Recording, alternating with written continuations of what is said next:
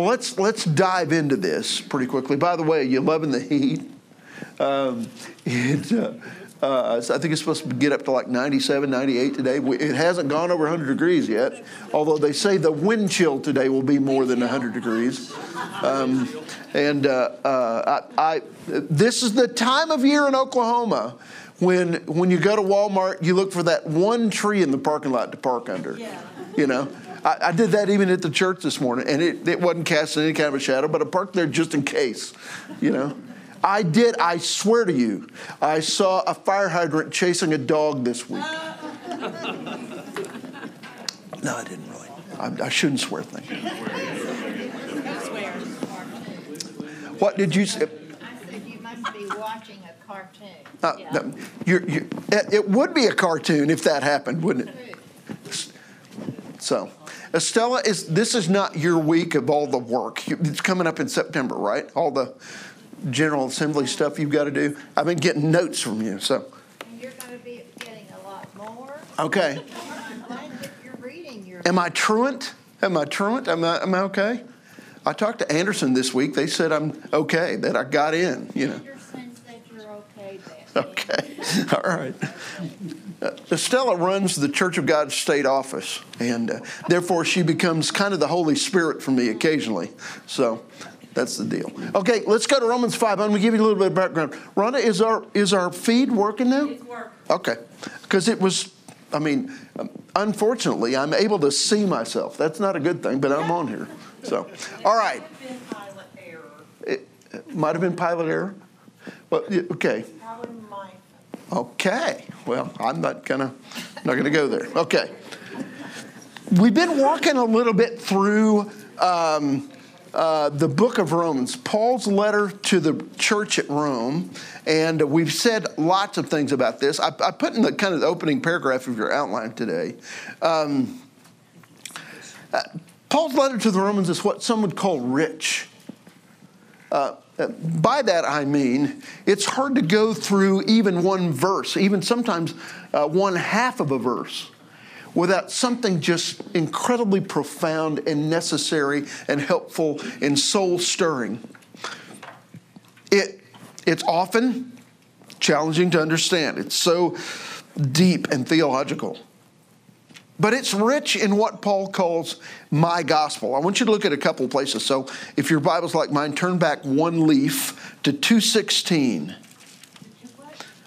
2:16. On the day when, according to my gospel, God will judge the secrets of men through Christ Jesus. And then go to the right to chapter 16, 16:25. He uses that same verbiage. Now to him who's able to establish you according to my gospel and the preaching of Jesus Christ, according to the revelation of the mystery, which has been kept secret for long ages past. So the idea here is not that the gospel is the story of Paul, but this is the story that he tells over and over and over again.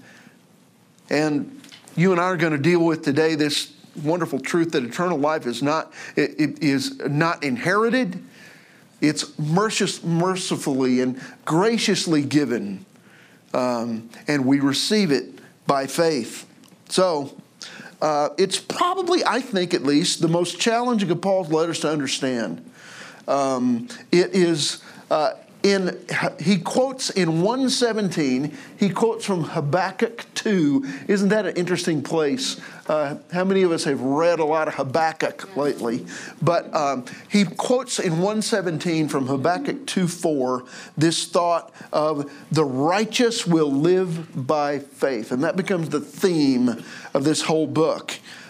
Included in this is Old Testament background for the Christian message. We actually looked at that last week when we looked at his teaching about the faith of Abraham. So we know that this idea that salvation comes, that eternal life comes through belief in, through faith in God is not a new idea. It's actually even an Old Testament idea.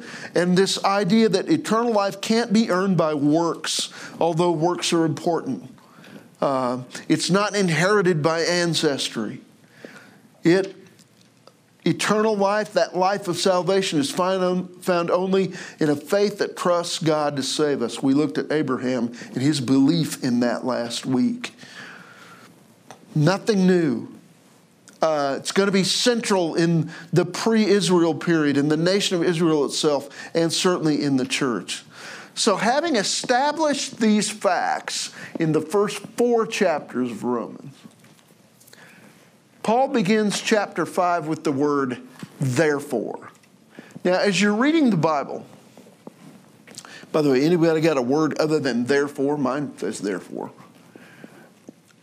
If you're reading the Bible, or probably any other book, if there's a therefore, you probably need to kind of try to figure out what it's there for. Okay? So he's been talking for 4 chapters. We've looked at, for a couple of 3 weeks here, about what Paul is kind of setting this pattern. Therefore, okay, then in the next several chapters, he's going to talk about the implications of what he's been teaching. So let's read a bit of it. Steve Blair, you mind to get us started and read the first 5 verses of Romans 5? Therefore, since we have been justified through faith, we have peace with God through our Lord Jesus Christ, through whom we have gained access by faith into this grace which we now stand. And we rejoice in the hope of the glory of God. Not only so, but we also rejoice in our sufferings, because we know that suffering produces perseverance. Perseverance, character, and character, hope. And hope does not disappoint us, because God has poured out his love into our hearts by the Holy Spirit, whom he has given us. Okay, so if you were to, one of the big words that we're going to deal with in this chapter, and really in the whole book, is the word justified, or justification. How do you understand that word to apply? Just as if it didn't happen. You know, it's interesting. I've heard that a lot. Just as if I've never sinned. Yeah. But it's almost better than that, because I have, and it's been forgiven. You know what I mean, Dan? I agree with that, and I've heard that a lot. It's a play on words, just as if I'd never sinned. Somebody else, what's your thought on justification? So to be declared righteous. To be declared righteous. Isn't that interesting? Not by something I've done, but by faith. Okay? I've tried to think of it in digital terms. If I justify a document, everything kind of aligns, you know? So think about a few of those thoughts here. But basically the idea here is that God himself has healed the rift that came between God and mankind. God has himself healed the rift. When did the rift take place? On the cross. Well, the healing of the rift took place on the cross. When did the rift take place? It took place in the 3rd chapter of the Bible. The garden. It's interesting that it goes back that far. You read about this. You read about creation, chapter 1. You read about this idyllic place, an idyllic life, and by the 3rd chapter of the Bible, man has goofed it all up. And so God, from that point on, has been working toward the point that Paul's talking about here in Romans 5 in particular, of healing the rift between himself and a sinful man. So, Paul's word, therefore, signals a couple of things. First of all, we've been justified by faith. That's a summary of the first 4 chapters that we've already kind of studied some of. We've been justified by faith. That kind of summarizes those first 4 chapters. And then looking forward, he's going to say, we now have peace with God. That's the message of the chapters that follow. Isn't that a hopeful message? We're going to talk about hope a little bit today. We can have peace with God. I've had a couple of days lately. This might be a good practice for you. Maybe it's only needed for me, but I don't think so. I've gotten to the end of my day. Okay. I've got a book. I usually have a book I'm reading in the morning, and I have another book that I'm reading in the evening. So there's one in the bedroom, and there's one in my study where I work in the morning.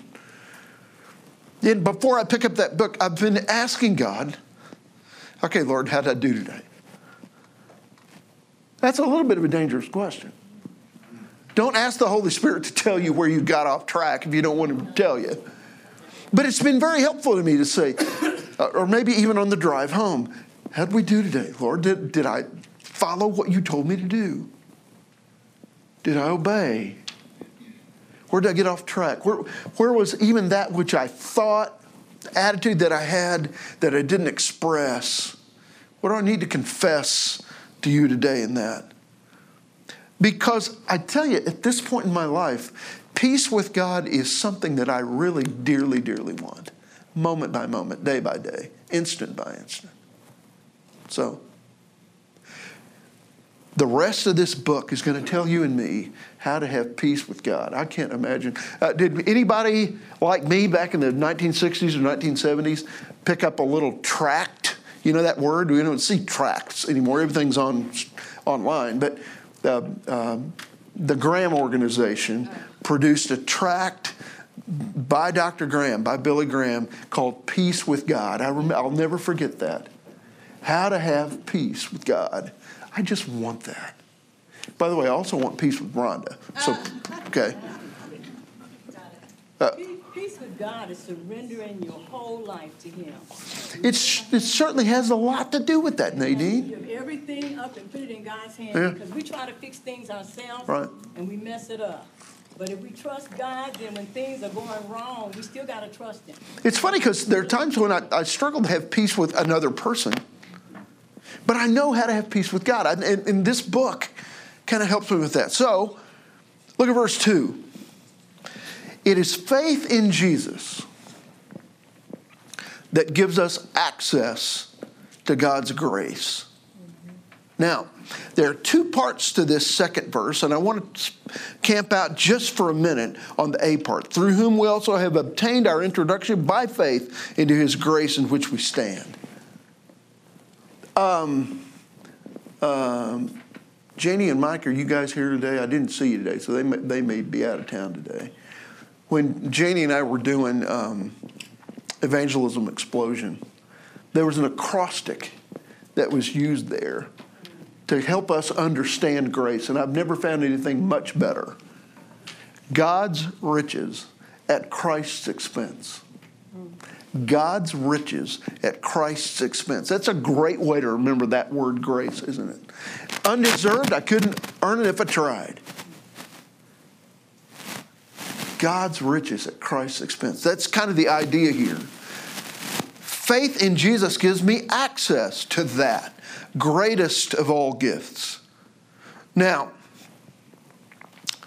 I ask a question here in my notes. How does the kind of hope that's talked about in the second part of this verse, let me read it again. We exult in hope of the glory of God. How does that hope differ from the kind of hope that the world may talk about? Because their hope is based in themselves, finding that hope the rest of their lives until they find Christ. We don't have to do that. That void has been filled to try to work ourselves into some hope, some peace, and some love. That's so good, Laura. It's interesting. Paul must think the issue of hope is important because he uses the word hope 17 times in this book. 17 times. You have a hope. The hope of his glory is kind of this thing. But the world, when it talks about hope, it seems to talk about more like a forlorn hope. You know, well, I hope so. You and I probably said that. Something like,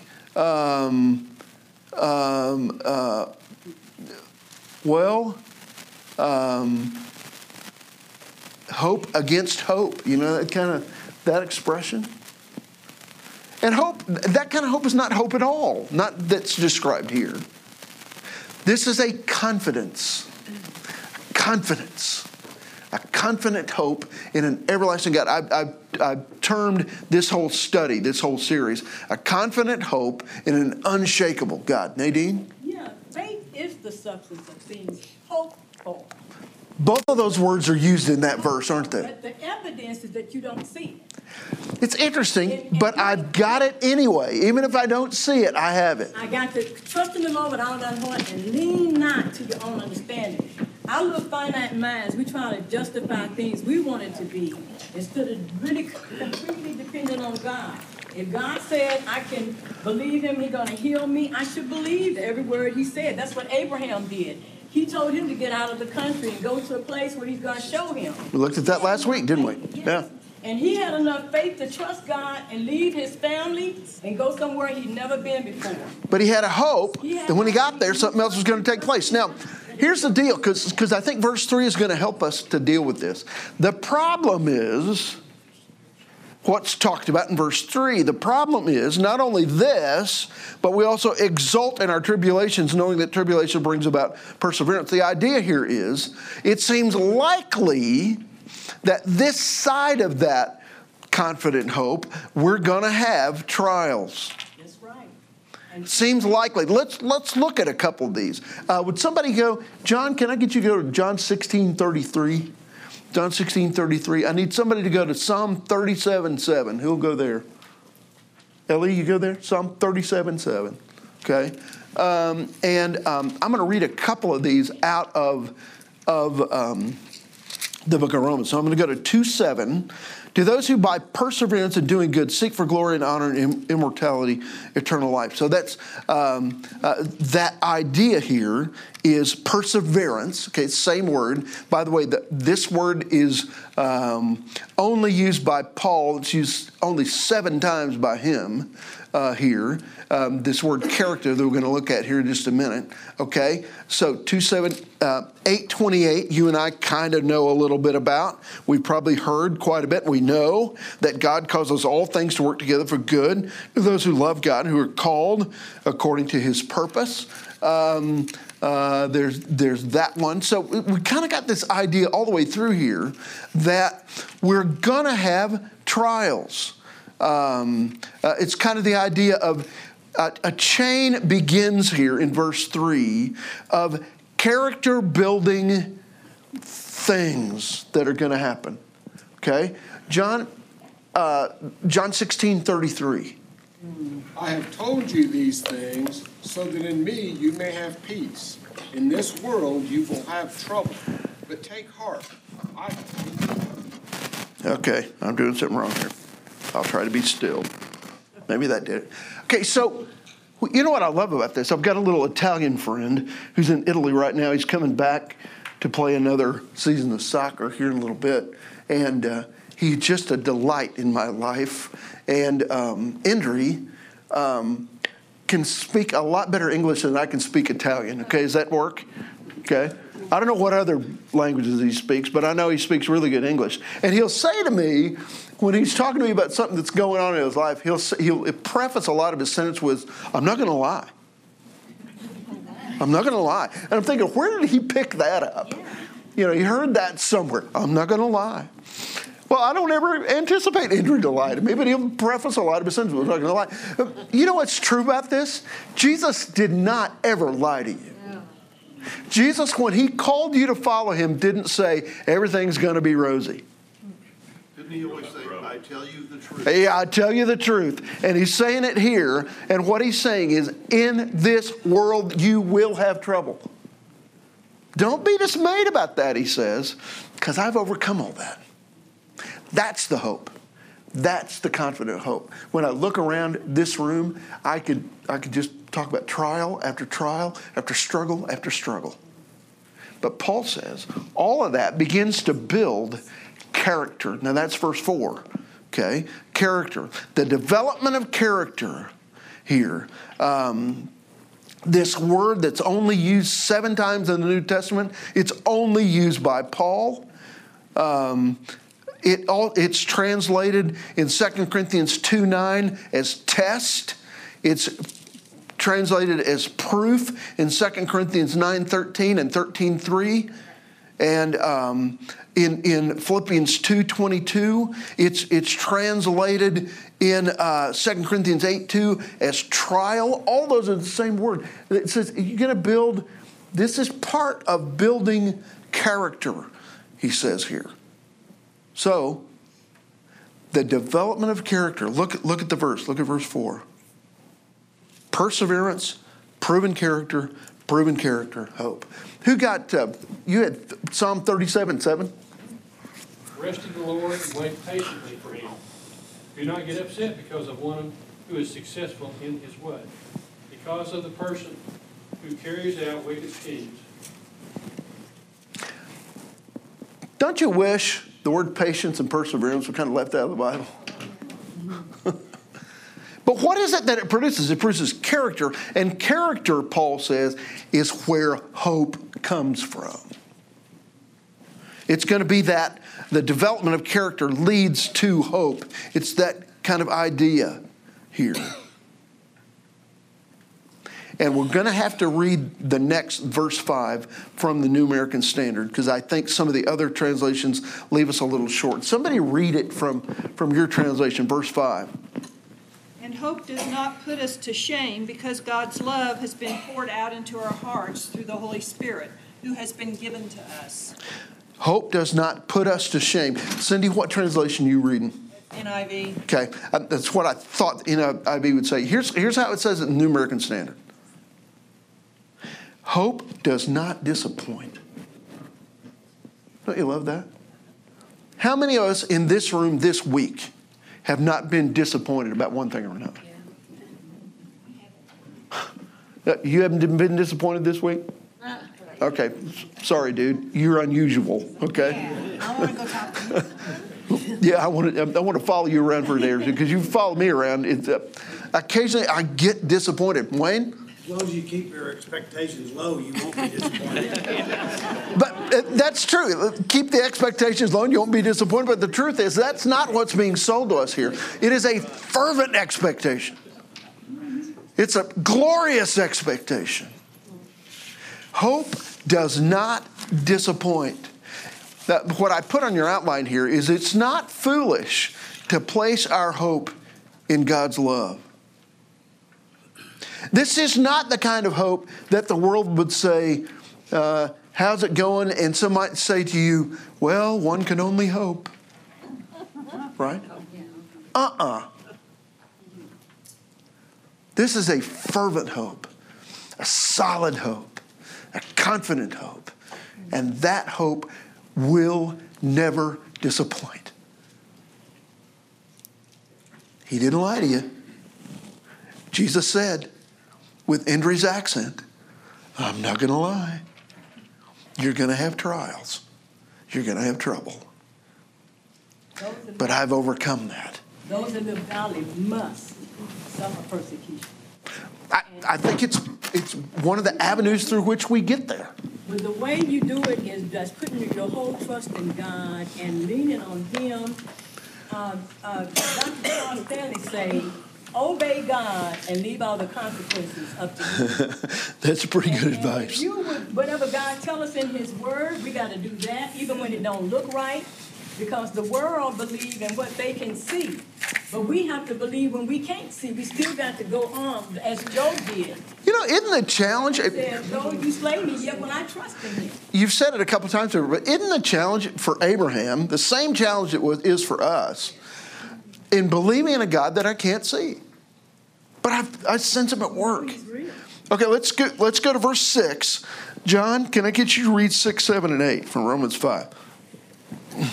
You see, at just the right time, when we were still powerless, Christ died for the ungodly. Very rarely will anyone die for a righteous man, though for a good man, someone might possibly dare to die. But God demonstrates His own love for us in this: while we were still sinners, Christ died for us. Guys, this couldn't be any better, right? Somebody go to Galatians 4:4. I want to start. Rhonda, you got it? But when the fullness of time had come, God sent forth His Son, born of woman, born under the law. This wasn't random. It wouldn't have just kind of happened. It wasn't once upon a time. It was when the right time came. Remember Johnny Hall singing a song about that? when the fullness of time came, God sent his Son, born of a woman, to save you. Now, what we got to deal with here is this wasn't random. The innocent was murdered. The only innocent one ever was cruelly murdered. I found myself writing a word when I was thinking about how do I describe this? How do I get to the nut of this gospel right here? And the word is an interesting word. At the center of the Bible's message is this truth: Jesus died for the ungodly. Now the issue is here. That is, you ready for my little word? Yeah. The crux of the gospel. You know where the word crux comes from? Crucifixion. It's the same word that crucible comes from. It's the same idea that crossroads comes from. The crux of the gospel is this: that the one who never got it wrong, the one who lived the perfect life, the only innocent one who ever walked this planet, died for the ungodly, and that includes me. What a wonderful thought here. So let's think about this for a second, because verse 7 that John read a minute ago talks about a good person and a righteous person. What's the difference between a good person and a righteous person? Heaven. Heaven. Okay, certainly. Okay, take that off the table for now. When you and I, though, think about it in English terms, we might think of a righteous person as kind of holier than thou, right? So Paul says, nobody's probably going to die for that guy. They might occasionally die for a good person, somebody who does good things. Much more likely that a person that somebody would choose to die, literally kind of the idea of take a bullet for a good person, maybe not a righteous person. Okay? That's kind of the thought, I think, in verse 7 here. That's kind of this thought here.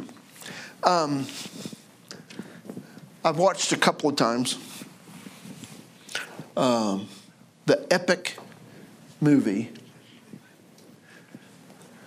Saving Private Ryan. Ooh. Disturbing, Yes. rightly disturbing. And I don't know if you remember what if I get it right, the gist of the story is that a young lieutenant, played by Tom Hanks, who was so involved in the development of this young lieutenant is charged with finding a man that's on a young man that's on the front lines of battle. I think he was played by Matt Damon. Because his brothers had been killed in battle, and they're trying to save him so that his family isn't totally wiped out. I think I've got it close to right. What I remember is that kind of one of the climactic scenes of this whole movie, when Matt Damon's character, who is Private Ryan, is headed back from the front, and the lieutenant played by Hanks is shot, mortally wounded. In the waning statement of his life, he pulls Matt Damon up close and he says, "You better earn this." Remember that? You better earn this. You know? I can't earn what Jesus has done for me. 5:8 ought to be memorized by every Christian. If you haven't yet, consider doing that. But God demonstrates his own love for us in this. While we were still sinners, Christ died for us. Jesus didn't pull me up close and say, "You better earn this." That's right.